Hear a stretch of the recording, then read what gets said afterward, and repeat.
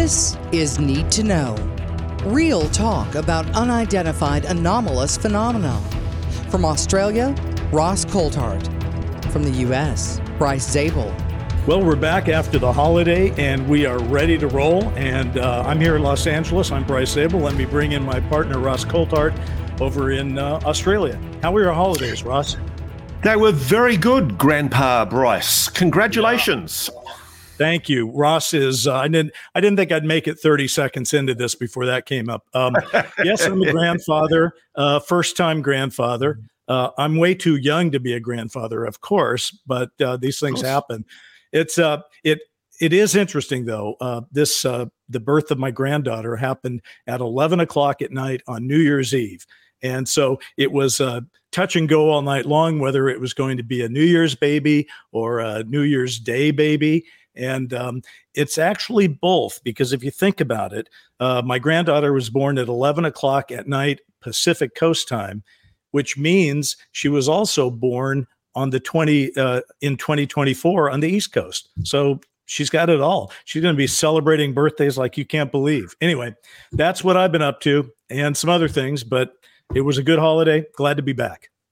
Well, after the smoking ruin that was the UFO disclosure, UAP disclosure at the end of 2023, I wonder what kind of world she's going to grow up in. I wonder if she will grow up in a world where there is an admission about an NHI, a non-human intelligence on this planet. I agree with you, and I know we're going to talk later about 2024 and beyond, but actually, that is something I've been thinking about. Seeing this little girl and thinking about what her life is going to turn out to be, and what about this shadow of this secrecy over this UAP UFO issue? I tend to come down on the point of view that we should be doing what we perceive is right for her at this point. She's got the new life she's starting. We've had our time to run this thing, and we probably haven't done the best job in the world. So I would say it's time for all of us to sort of admit that there is something extraordinary going on with this phenomenon, to ask ourselves what we should do about it, and to let the decisions that we make about it be the ones that are most relevant to these young people, because they are going to inherit the world that we let be an 80-year secret. So that's kind of my take as a grandfather.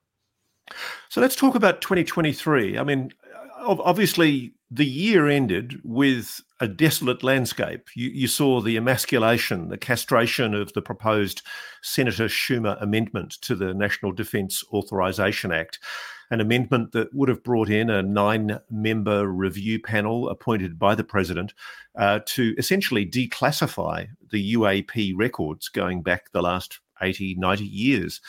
It would have also imposed eminent domain confiscation on any NHI technology or biologics. It would have been a groundbreaking moment. And I just think about what might have been if that momentous legislation had been passed at the end of last year. But I still think, my friend, we've come a long way in the last few years. Even though there's been that enormous setback, there have been such enormous advances, enormous breakthroughs in terms of disclosure. I agree. I did, before we went on, write down what I thought were the highlights of 2023.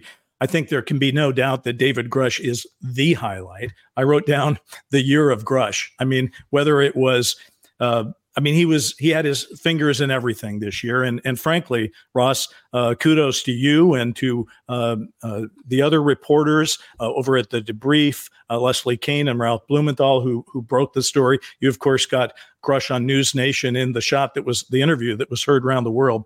But in addition to the year of Grusch, these are the other highlight stories that I think of from last year. Those congressional hearings where not only did Dave Grusch show up, but so did David Fravor and Ryan Graves, and they all held their hands up and swore to tell the truth. And they testified under oath before Congress. And anyone who has seen Dave Grusch's interview with you or the many other interviews he's done since knows that he was telling the same story to Congress under oath. So think about that. The other thing that you mentioned, of course, that was the big news was the Schumer Rounds Amendment. it didn't turn out to be, I mean, as written, it was mind-blowing, as we pointed out, some 20 references to non-human intelligence. It didn't get passed the way that we thought it might, but it did get passed in some form. There is UAP language in it, and that seems to be something that has happened now. Every year, the National Defense Authorization Act goes forward, and there's language put in about UAP, and it makes it through. The other big story, of course, from 23 was the February shootdowns of the UAP over the United States. A story that is still, according to your own reporting, still a story and has not been satisfactorily explained. So, there are other things, but those are what I would call the big four. It's funny, I just want to put on record something that Chuck Schumer said in his 13th of December colloquy. I had to look that word up, by the way. I'd never heard of a colloquy with Senator Mike Rounds, where they lamented the blocking of the Schumer amendment. And this is what he said. And I think this is going to turn out, in the long run, to be a very significant statement by Senator Schumer. Quote, we've also been notified by multiple credible sources that information on UAPs has also been withheld from Congress, which, if true, is a violation of laws requiring full notification to the legislative branch, especially as it relates to the 4 congressional leaders, the defense committees, and the intelligence committees. Now, I'm told also that is a statement of intent by Senator Schumer. They're not going to let the UAP disclosure issue go. They are aware, of course, that their attempts to get through legislation were blocked. But I do think we're going to see more action in Congress, and I think that's already underway. It seems, Ross, that what's increasingly happening, whether you are satisfied or dissatisfied with the breaking of the news, but what's increasingly happening is that people are saying the quiet part out loud. The stuff that used to be talked about on the fringes is now right there front and center. Because at that same meeting, by the way, where Schumer said what you just quoted, Rounds was in that meeting and he gave his own speech, and he referenced, this is a quote from his speech, UAP material or biological remains that may have been provided to private entities in the past and thereby hidden from Congress and the American people. I mean, for crying out loud, that thing is fraught with disclosure thoughts and confrontations at the legislative level. I mean, it's acknowledging UAP material, biological remains, private entities such as those aerospace companies that don't want to have anything they've got taken by eminent domain. And then also the idea of secrecy, ongoing secrecy, that have kept information about this UAP issue from the American people and also from Congress. So if you just go with what these two guys said in their sort of farewell to their NDAA contribution back in December, as you said, they've put some stuff on the table that's going to have big ramifications in 2024. Now, I noticed, I just want to put it on record as well, Bryce, there's been some speculation that there was no pushback from the defence aerospace industry. One commentator suggested that it was rubbish, that the aerospace industry was running a lobby against the Schumer amendment. And I'm telling you, there's nothing further from the truth than that assertion. I know for a fact, because I've spoken to people in defence aerospace who admit that they were running a lobby, particularly against the eminent domain legislation. And frankly, as I've indicated on the podcast before, I'm kind of sympathetic to this. If you're an aerospace company and you were gifted by the American government 30, 40, 50, 60 years ago, non-human technology, and asked to investigate and invest public corporation monies into trying to back engineer that technology, why should the state have the right to assert the right to confiscate those assets? I think the state should have a right to know about them.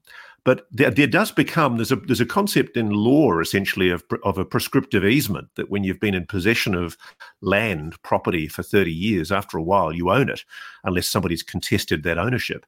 And that's in English law. And I just wonder whether it's fair that the Congress was proposing eminent domain for companies that perhaps indeed have spent their own money on trying to reverse engineer this technology. And I guess I just want to flag that maybe Congress did go a bit too far. Maybe the eminent domain laws were a bad idea. I'd certainly like to see that issue discussed, and I suspect that anything new that comes out of Congress might take that in mind. I'd certainly be very sad if we don't ever see the 9-member Presidential Records Review Board, because I think that's a very, very important part of the declassification process. Well, you and I are always going to disagree about the eminent domain issue. We did a round about that in our last episode. I just see it differently. But one thing I did want to bring up here is going into this one, we had used our Need to Know Twitter platform to ask people to comment on various things they thought were the most important of 23 and what they thought might be happening in 24. But a lot of people took the time to ask questions. And on that issue, I just wanted to read this one person's question. I wish I could find their name, but I don't have it in front of me right now. But they wrote, if only a select few defense contractors have UAP materials, then why aren't the other defense contractors suing the government for such unfair treatment? Having crash materials or even intact crafts must be the biggest competitive advantage ever.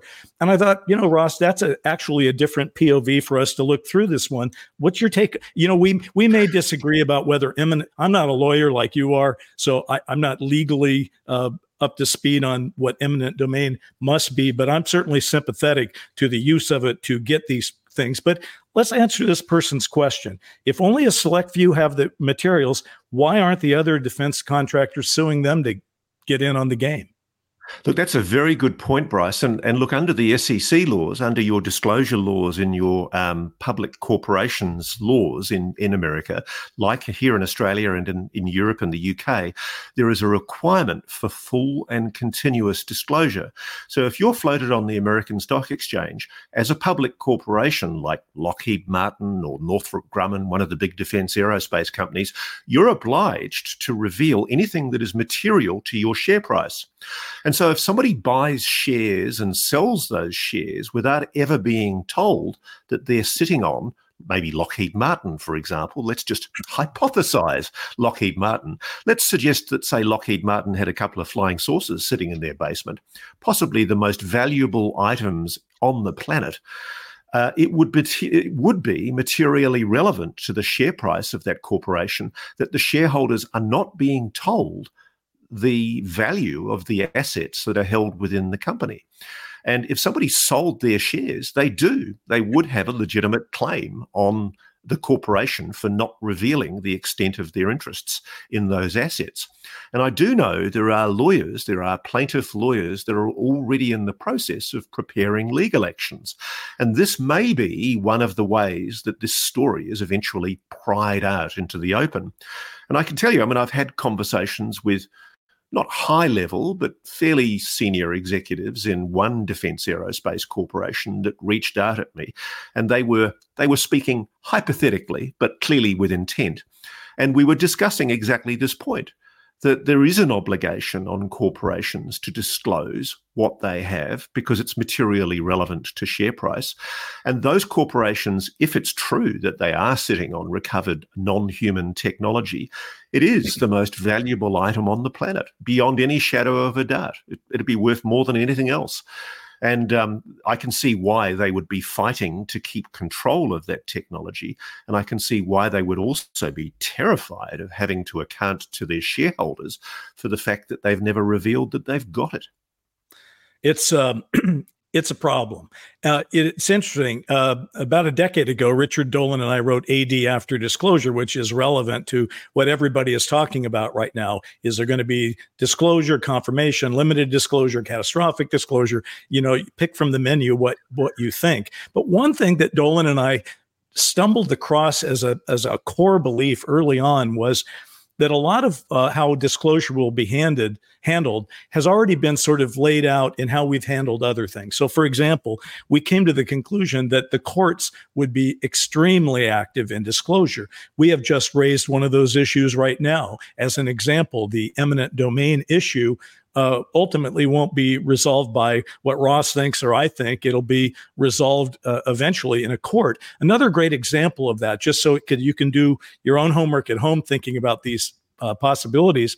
But one of them would be, okay, if the government knew about the existence of UAP and had seen proof of it and felt that it was a complicating factor for air safety, then there's probably some class action suits that could be filed.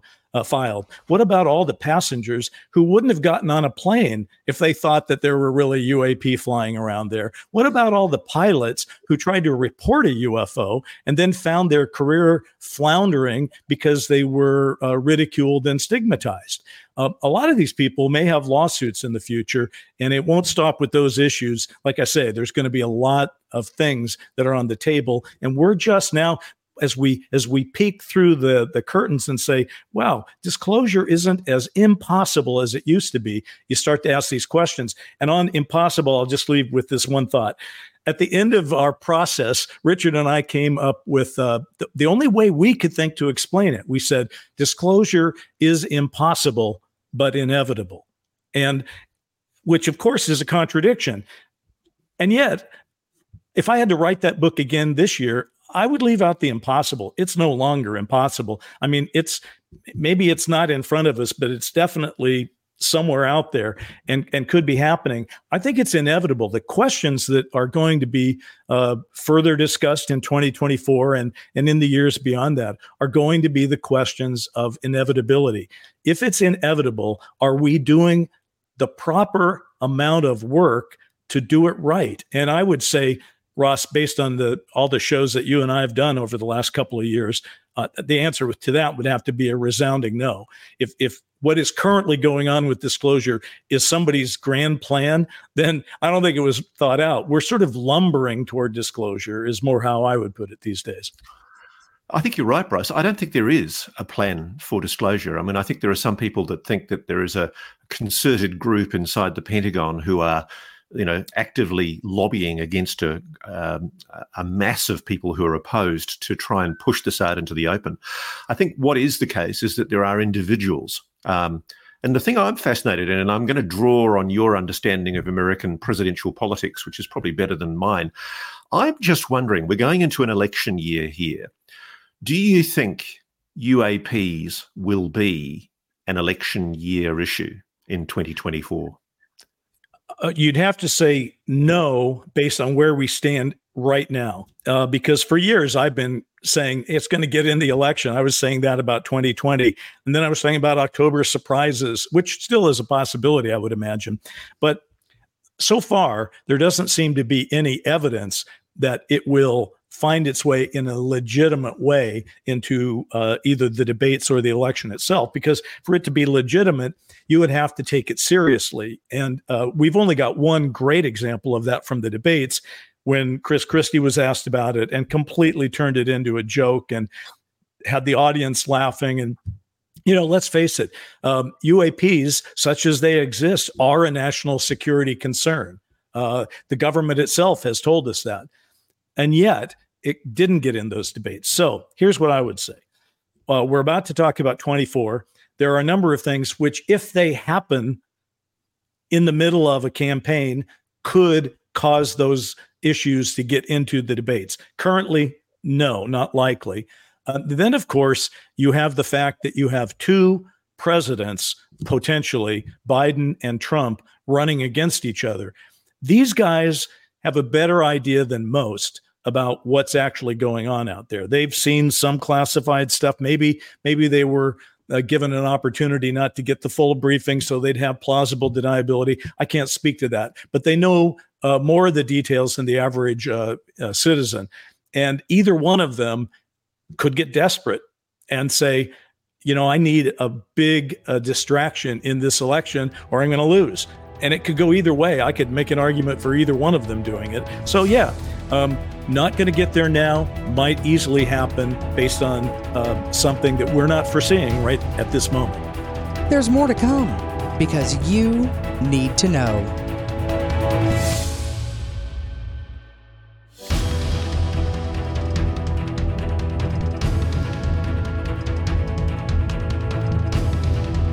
I mean, if I was Joe Biden, knowing that you've got the Senate Majority Leader, Chuck Schumer, on side, you've got some key Democrat leaders who are actually quite motivated, much more motivated than I think they're willing to say publicly, I would pull an October surprise. I mean, imagine if you're the president of the United States and you come to the podium, and let's hypothetically, for the debunkers out there, let's assume this is all true. Let's assume that it is the case that the United States is sitting on non-human technology, that there are non-human biologics sitting in a shed somewhere that are being guarded by grim-faced soldiers. And let's assume that for some national security reason that we don't quite understand, maybe it's to do with weaponry, the US is keeping this all secret. I still don't understand, and I think you and I have discussed this many times, I still do not understand why a president can't show leadership, can't show moral spine, and admit, at least, we are not alone. I mean, I think the evidence for that is increasingly becoming overwhelming. And if I was a president looking for a way of unifying the American people in your beautiful but terribly fractured country, I don't think I've ever seen America so divisive as I did when I was traveling around America in November, October this year. It's just amazing to me how bitterly divided your country is at the moment. And looking from out within, it's shocking. And if I was a president, I'd be looking for something that could unify the people. And what could be more unifying than, say, in October 2024, an American president walks to the podium and says, ladies and gentlemen, it's time we told you the truth. We are not alone. Yeah. Well, lots of luck. Don't go to Vegas and put any money on that one, my friend. Listen, the truth of the matter is, as an example, I have a column I write on Medium, and the article I wrote that got the most traction of everything I've done there was the speech I wrote for Joe Biden trying to explain that we're not alone. And, people enjoyed that, but it was an act of fiction and not nonfiction. Richard Dolan and I in AD After Disclosure actually started with a presidential announcement, only because it was dramatic and we're drawn to the drama. But the truth of the matter is, the president is not likely to lead. The president is likely to follow. Biden was not the first guy out there when we were shooting down drones from China or wherever. He came to speak about it later. And clearly, if something that gives great evidence toward the existence of UAP as being NHI, well, Biden won't probably be the first guy to have to speak about it.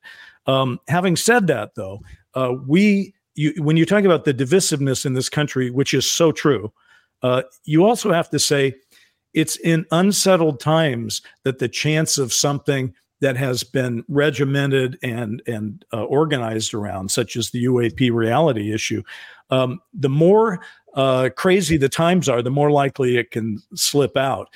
And I think we know one thing about Donald Trump, and please don't send me letters or emails about this. It's just an observation. He tends to say what he's thinking about. And first, he speak first and worry about it later, which, many of his supporters like.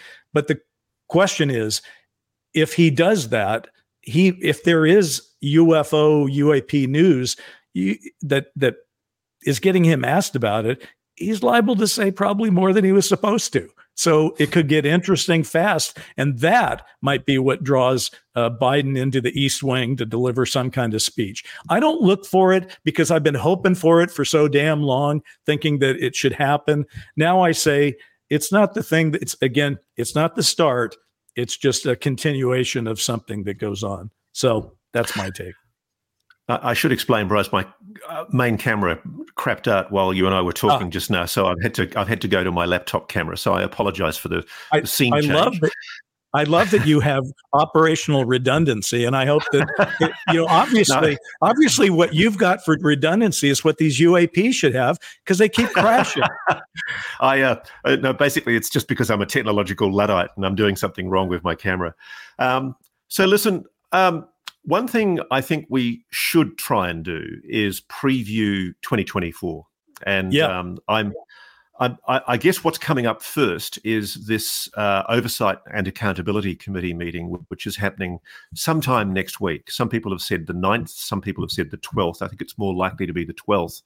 And that's when there is finally going to be an opportunity for Thomas Monheim, the Intelligence Community Inspector General, to be questioned by members of the Oversight Committee, which is a House committee, about the circumstances in which he was approached by David Grush with complaints about the UAP issue and also the investigations that he conducted into Mr. Grush's allegations. And I just want to warn people that I don't think, because they don't have the clearances, I don't think this is going to be a carte blanche briefing to all of these members. They're not read in. They don't have the tickets that allow them to be read in, to be security briefed about such extensive special access programs as the ones that David Grush has revealed. So I think the best case scenario that we might get is an opportunity for the committee to at least satisfy itself that the Inspector General does believe that, yes, Mr. Grush's allegations are credible. And moreover, I'm hoping and praying that these committee members have the courage and the bravery to ask, is there other corroborative evidence which has been relied on by the Inspector General to make that conclusion? And that's the key point, because my understanding is that the Inspector General did question witnesses, that people came forward and gave evidence to the Inspector General that corroborated David Grush's allegations. And it was on that basis that the Inspector General took the issue to the Senate and to the House Intelligence Committees. And this is a really important moment at the beginning of 2024 to get the Intelligence Community Inspector General just to state clearly and definitively on the record why he found Mr. Grush's allegations to be credible. And I think that's very, Do you think very that's going to happen? Do you think that'll happen? Well, a lot hangs, my friend. A lot hangs on whether or not the committee members can be read in to any of these special access programs. Because I think part of the problem is that the Oversight Committee does not normally look at the intelligence community. And the two intelligence community committees, there are a couple of friends of disclosure on the Intelligence Committee in the Senate. But frankly, the HIPSI in the House has basically been taken over by the defence aerospace industry, and so there's not really much chance of that committee asking hard questions. And so I guess a lot hangs on whether there can be a temporary read-in. It is possible for committee members on the Oversight Committee to get a special temporary read-in, which allows them to be temporarily read in and briefed into at least some of the special access programs that Grush is talking about. But my understanding is that there's about 20 to 25 SAPs, which are compartmentalized secret information, which essentially those committee members would have to be read into for them to be read into the full extent of what Mr. Grush knows. And that's kind of hilarious when you think about it, Bryce, because if, as the debunkers say, this is all BS, why is there a national security classification on what Mr. Grush knows?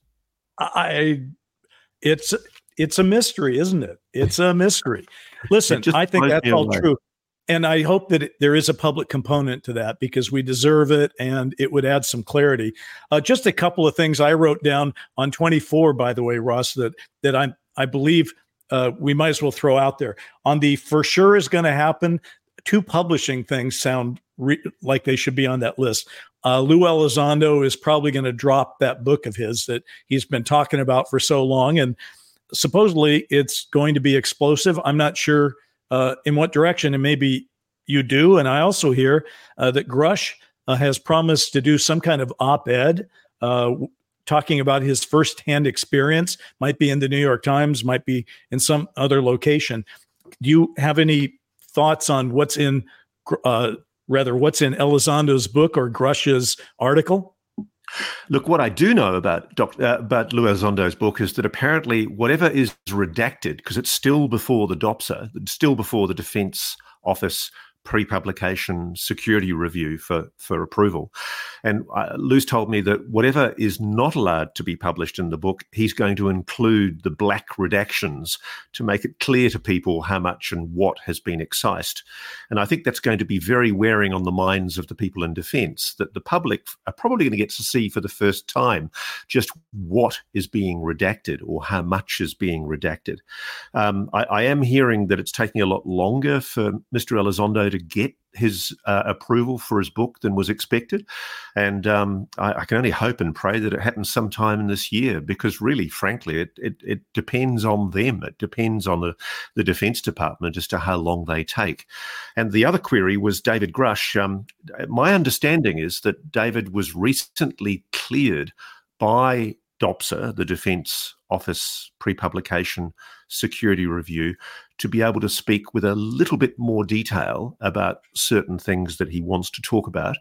There was hope that he was going to be able to put this into an op-ed sometime in January, but it's looking like it might more likely be in February. But yes, we can expect an op-ed piece, an editorial feature written by David Grush, which hopefully more clearly states what he knows and his position on the UAP mystery sometime in the next few weeks.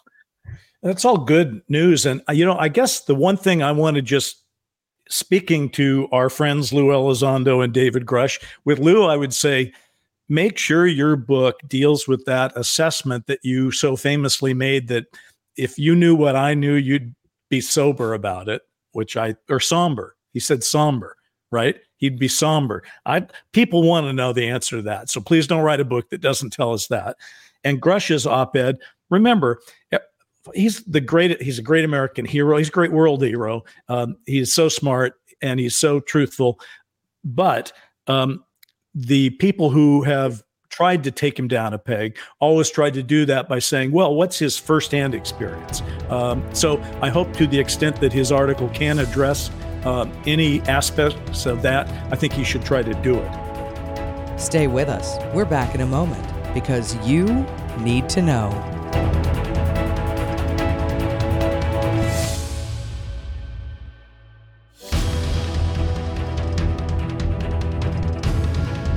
What role do you think AARO is going to take in 24? We know they're under new leadership, or soon will be, rather.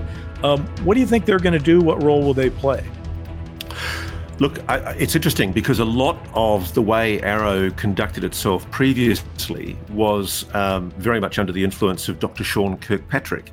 And I know people inside AARO. I've spoken to some other people inside AARO who are good people, and they're very motivated. They want you to know what they know, and they're very interested in trying to help the American public and the world find out more about the UAP mystery. And I think, frankly, inside AARO, there's a sense of relief that Dr. Kirkpatrick has moved on. Oh, and by the way, Bryce, seeing we're on the subject, since we last broadcast, right, as I predicted, Dr. Sean Kirkpatrick has indeed gone to work at the Oak Ridge Nuclear Laboratory. As it's very, very funny, because I put in a Freedom of Information Act request when I got a tip that Dr. Sean Kirkpatrick, while he was working at AARO, was being listed as a staff member. And sure enough, when I searched online, Dr. Kirkpatrick was listed as a staff member at Oak Ridge Nuclear Laboratory. And then, of course, when I put an FOI in, there was a denial that came back a few weeks after I'd gone public with this information, saying that he wasn't working at Oak Ridge Nuclear Laboratory. And I think somebody in the IT department had put what everybody already knew up online in anticipation of his appointment. Anyway, it came out in December that he is joining Oak Ridge Nuclear Laboratory. And I think that's very, very significant, because, of course, that's a DOE-run facility in conjunction with a local university. And it's the Department of Energy, of course, that controls, I suspect, a lot of the UAP secrets. And have for a long time. People may not appreciate it. People always, their first thing is, well, it's the Air Force that must be investigating UFOs. But in reality, the Navy's been front and center as long as the Air Force. And, the Department of Energy most people thought, well, it'd be the Department of Defense that's all over the UFO issue. But in reality, the Department of Energy was created to watch over our nation's top secret, which was nuclear power. And given that UFOs have been spotted repeatedly in a context of our nuclear energy and nuclear weapons standings, then I guess that's also a good reason why the Department of Energy may be part of that. But by the way, just the whole finding Sean Kirkpatrick on the payroll, man, that's journalism that I just love. It made me smile. And I, again, tip the old hat that I don't have on right now, but I tip it to you because whereas David Grush was monumentally important, what you did with Kirkpatrick on that is you just ask questions. You're just doing your job. You're just running around. The lovely thing about it, Bryce, is it came from a tip. And that's the very important thing is journalists like myself and like yourself, we rely on tips. We rely on people giving us a heads up. And the thing I like is that your country, where I live in Australia, a lot of people hate the media. They really do. And in America, I think there's a civics concept that is imbued in you in schools that recognizes the importance of media scrutiny, about the scrutiny of the fourth estate. And the thing I'm heartened by is that, we've had a huge setback with the knockback of the Schumer Amendment. We're not going to get the Presidential Records Review Board. We're not going to get eminent domain. But there's still an attitude inside the public service, inside the government, inside the military, that the media and the public have a right to know this stuff. Broadly speaking, excuse me for a moment. Broadly speaking, the people Sean that Kirkpatrick calling you right now. I don't know who it was, but it was bad timing. If it is, say hi for me. Right. Broadly speaking, that the people that I talk to inside the program, scientists inside the program, they do not think there is any good justification for this to continue to be kept secret. Yes, they do think that there is potential weaponry, potential energy technology that should be kept confidential. But they think the public have the right to know. And as we go into 2024, I just find it absurd that coming into 2024, my good friend Daniel Otis, a Canadian investigative journalist, asked Susan Gough, the Defense Department spokesperson, for the official US Defense Department position on UFOs. And she gave a statement just in the last few days. And this is how we start 2024 with the Defense Department. The AARO, the All-Domain Anomaly Resolution Office, has not discovered any verifiable information to substantiate claims that any programs regarding the possession or reverse engineering of extraterrestrial materials have existed in the past or exist currently. Now, firstly, that's not answering Daniel's question. Daniel was asking about evidence inside the Defense Department. And there's this very coy and very clever response, which is always directed on behalf of AARO. It's not responding on behalf of the Secretary of Defense or the Secretary of the Department of Energy. And to me, that is the disingenuous aspect of the way the Defense Department is playing this game. They're playing this game for some reason that you and I don't understand. They're delaying giving a definitive Defense Department response. So for 2024, I don't want to hear what AARO thinks. I don't want to know whether AARO has found out any verifiable information, because I pretty much know that under Dr. Sean Kirkpatrick, they weren't looking. They weren't bothered to look, because he didn't want to know. Although the big question now. Go ahead. No, that's right. I was just going to say, if I'm not mistaken, didn't Kirkpatrick confirm something to the effect that some 40 people had come in and told their rather convincing stories to him? Am I making that up? That's the issue. Yeah. Yeah. Ultimately, it boils down to what you regard as verifiable information. And we're not clear because we don't get a report from AARO, or actually, is it from AARO? I'm not sure. No, it's a separate issue. Under the National Defense Authorization Act that was signed at the end of 2022, there is still a requirement for an annual report. And that's an annual report which will come in June. And one of the things that I know AARO is meant to be doing is this additional very, very significant historical record report on UAPs. It was meant to have been done within 540 days of the enactment date of the National Defence Authorisation Act in 2022, which was the 22nd of December. And so I did my numbers the other night, and that means that on the 14th of June this year, we are required to be provided to Congress a historical record. And this is a really amazing piece of legislation, Bryce. It is going to require, oh my God, I'm going to have to put my glasses on. It is going to require that not later than 540 days, so that's the 14th of June after the enactment of the Intelligence Authorisation Act for fiscal year 2023, the Director of the Office shall submit to the Congressional Defence Committees, the Congressional Intelligence Committees, and the Congressional Leadership a written report detailing the historical record of the US government relating to UAPs, including the records and documents of the intelligence community, oral history interviews, open source analysis, interviews of current and former government officials, classified and unclassified national archives, including any records any third party obtained, any other relevant historical sources. And it also has to focus on the period beginning on January the 1st, 1945, and ending on the date on which the Director of the Office completes activities under this subsection.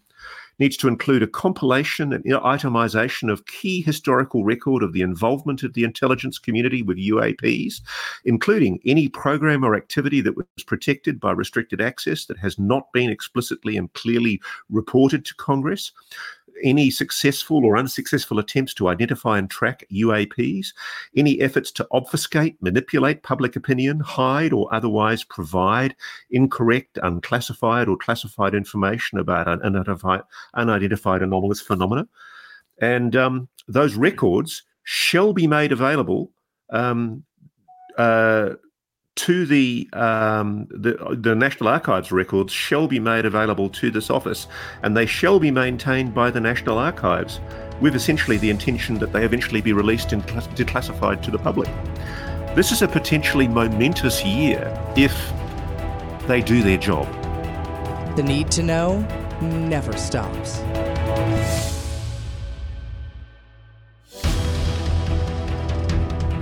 I think I understand why so many of the people who listen or watch our show are focused on, well, are we going to get disclosure this year?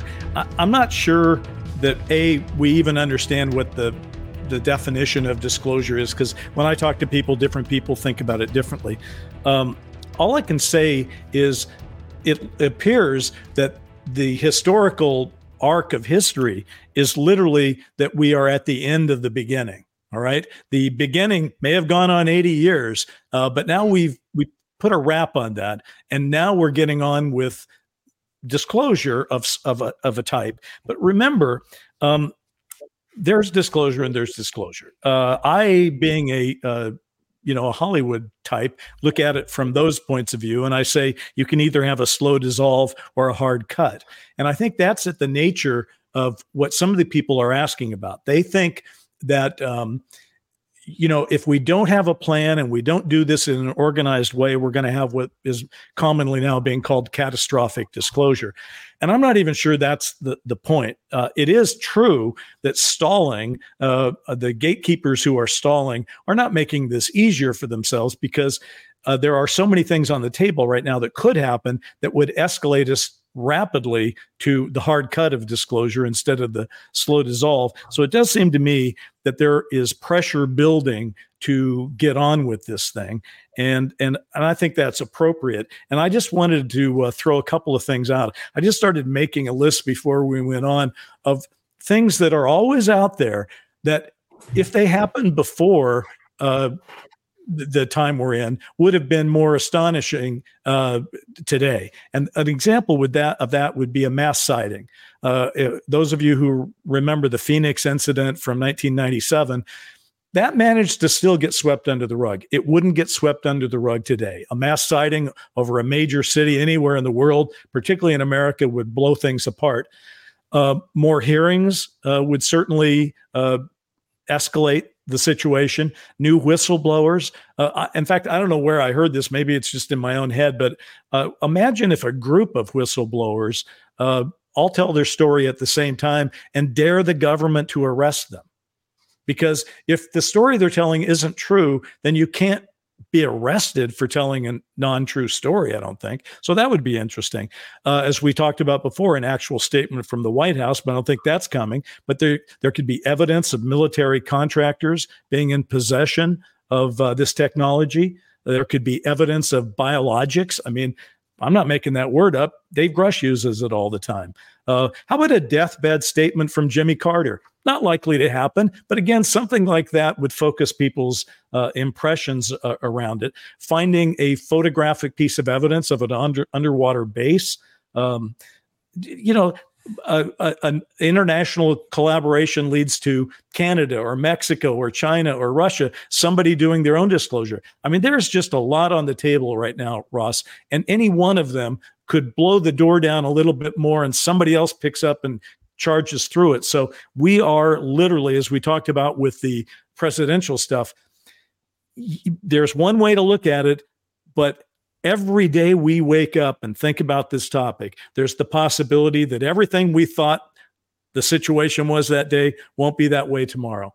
And that is, I guess, why we like being journalists too, because it's always exciting. You're always learning new things. So we'll see. Yeah, and look, just one thing I want to end with, Bryce, for today is I'm hearing a lot of rumours about the James Webb Space Telescope having detected something significant. I tweeted about it just yesterday, but apparently NASA's announced the detection of a potential signature of extraterrestrial life in the atmosphere of a planet located 120 light years away.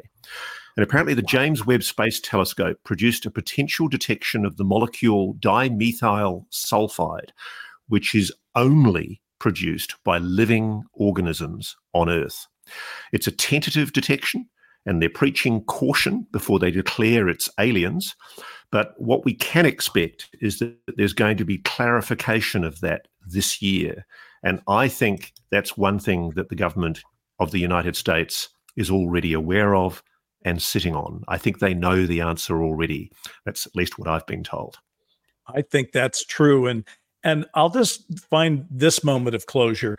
One thing that started happening in 23 at a greater pace, and certainly is happening now, is there's a continuing shift in perception going on.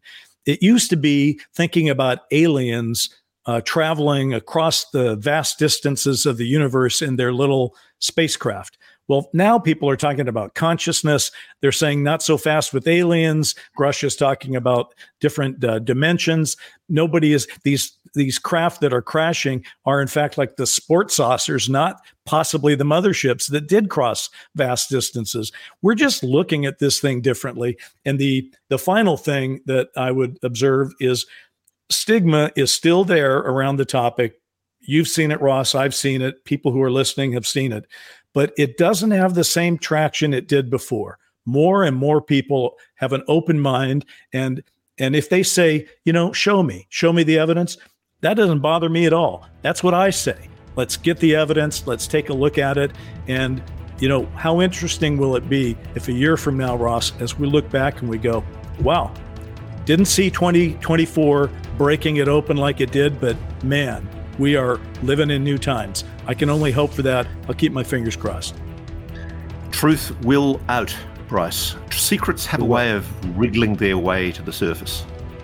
Go hit the beaches in Australia. I'll go garden a little bit. Go and change nappies of that new little granddaughter you got, mate. Yeah. All right, take care. Bye-bye. Need to Know is a joint production of Stellar Productions and Powerful Owl Productions. The producer is Rich Johnson. Want more? Find more at needtoknow.today. That's needtoknow.today.